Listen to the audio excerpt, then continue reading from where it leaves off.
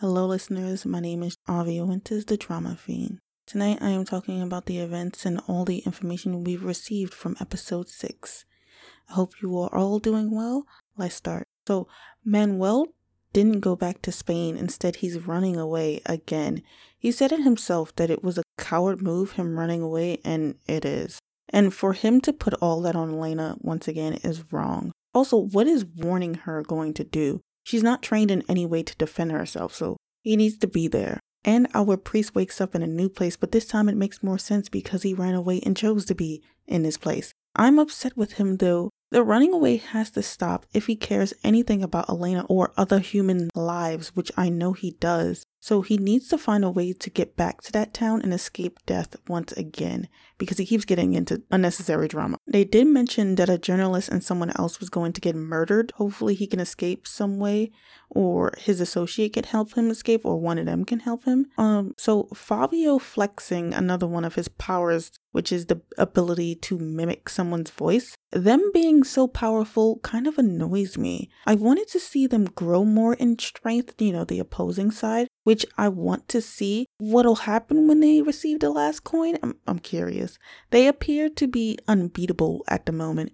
We were informed that Fabio obtaining the last coin would mean the end of Christianity, but I want more detail. I kind of want to see what else they do or what they can do. I mean, as if parts of the world isn't already suffering, like can it get any worse? It just seems so unfair that our mundane humans going head to head with a man that can just light someone on fire with the flick of his wrists. It's just wrong. As of right now, if my predictions about Elena being special isn't correct, then I say they have no chance right now. So let's talk about Paco and being the mayor. He didn't want to be the mayor. Merche did, meaning that Merche wanted him to become the mayor.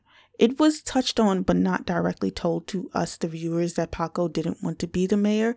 Why didn't Merche run for mayor?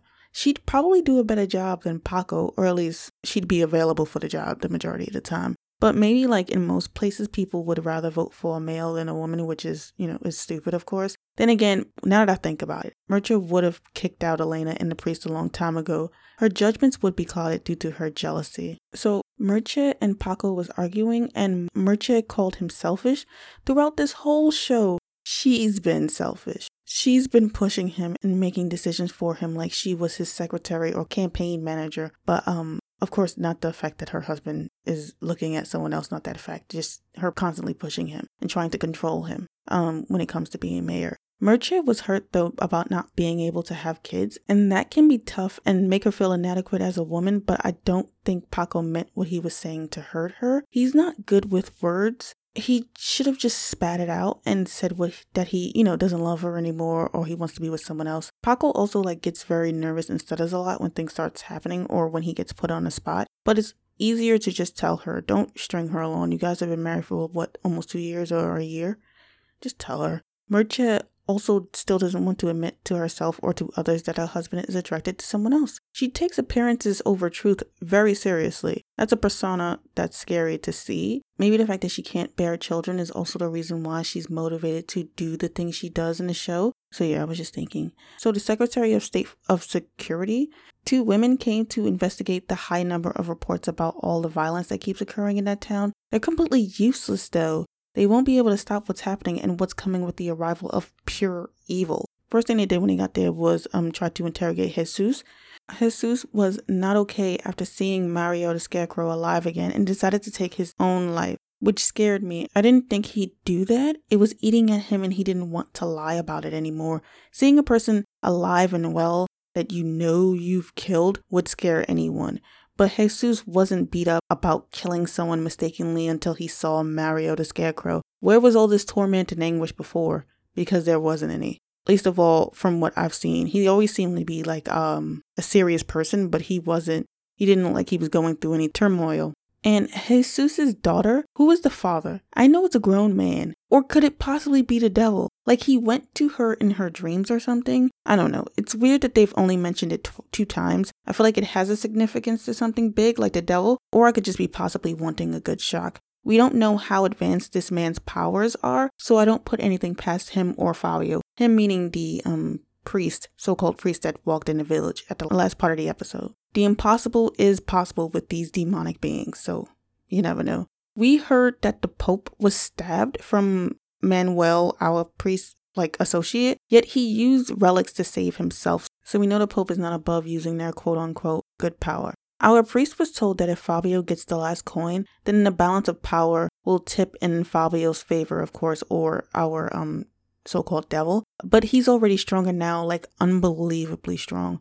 At this point, they are just being greedy with power. They don't need all of that. So we're going to talk about Elena's dreams, which is how Fabio Santoro got to Manuel and Sandro. So Elena's dream. Allow me to geek out for a bit and analyze her dream because I love talking about dreams and listening to others' dreams. So we saw a bar full of people not paying attention or turning around. They were all sitting forward. I think this is a symbolism of the town not really being bothered with Elena unless it's for vet issues or her, her job. Also, the cows just has to do with her job. The bugs on the table, though, I feel like she feels as though she's rotting away in this town ever since her husband. Roaches are a symbol of something not being taken care of. So over time, roaches start forming or coming, I'm guessing. The supermarket with gossiping ladies now.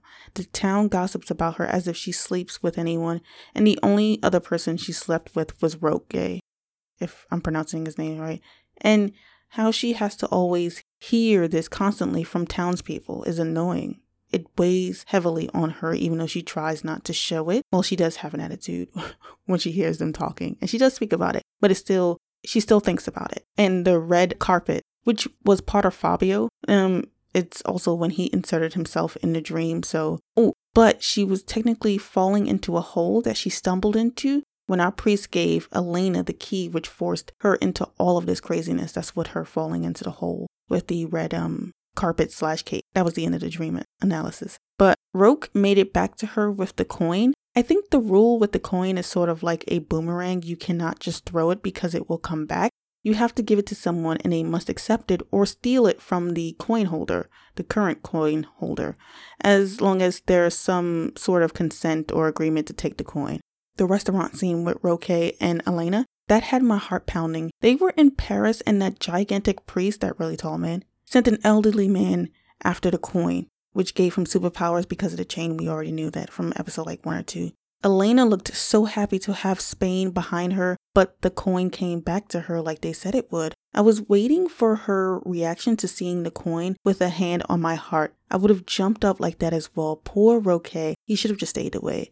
Also, the elderly man didn't point the gun at Elena. Again, it seems like they are not trying to harm her too much. Only 2 times in this series, I believe, she was directly attacked. She can no longer run away either, though. She needs to go back and finish this. Even if she never wanted this responsibility, she has to meet up with our priest and fight somehow. Also, the devil has arrived. That was a devil. Since we saw him with Fabio, he tempted Fabio into selling his soul, technically. So I will tell you my predictions and questions, and then we'll be wrapping everything up. Since the devil has arrived, so many more people will die, I'm guessing. I think we all know that. Yet 2 out of the 3 of our main characters are not even in the town. But I guess the man would know that Elena would come back anyway, and the priest will as well. I do think they'll both come back in the next episode. And no, I did not watch the preview for the next episode. I don't want to be spoiled or teased in any way.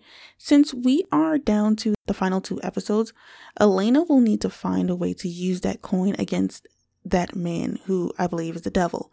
You can fight evil with good or with faith. That can be used, but wits have been used in this show, sort of. Like Elena smashing the mirror, our priest and Elena talking to the little girl down from causing destruction in Elena's house when she ripped open the roof. Also, the elderly woman is still out there from episode 1. We haven't caught her. So Paco is definitely going to be in trouble. Since Antonio has been communicating with the devil this entire time, I think he knows where Elena lives, or he might not even be the devil though. He also knows where Paco lives. The man will visit Paco's house first probably, yet he will be greeted by Mircea. I think he decided to get the coin himself because his underlings kept failing. But he might not be the devil though. He might be like the powerfulest one, like the Pope of the demons. It's not 100% sure. I think he is the devil, though. My question is, since when do they care about getting caught, though? Our antagonists. The tall priest got into the car and left quickly after sensing that the elderly man in the trance was caught. They were in public killing people, so why do they care about being seen? They have more power than an average human being, but I was thinking maybe it's because the Pope can still stop them, or because they do still have a bit more power than our antagonists. It surely doesn't seem that way though, because they haven't really been doing much to stop it. Today's episode was also a good one though. But anyways, thank you so much for listening this night, afternoon, or morning, wherever you are in this massive, massive world. Friday will be the Korean drama Luca, or Luca. It will be about my first thoughts and impressions about the K-drama. Until now, it's been Avia Winters. Stay safe out there, everyone. Laters.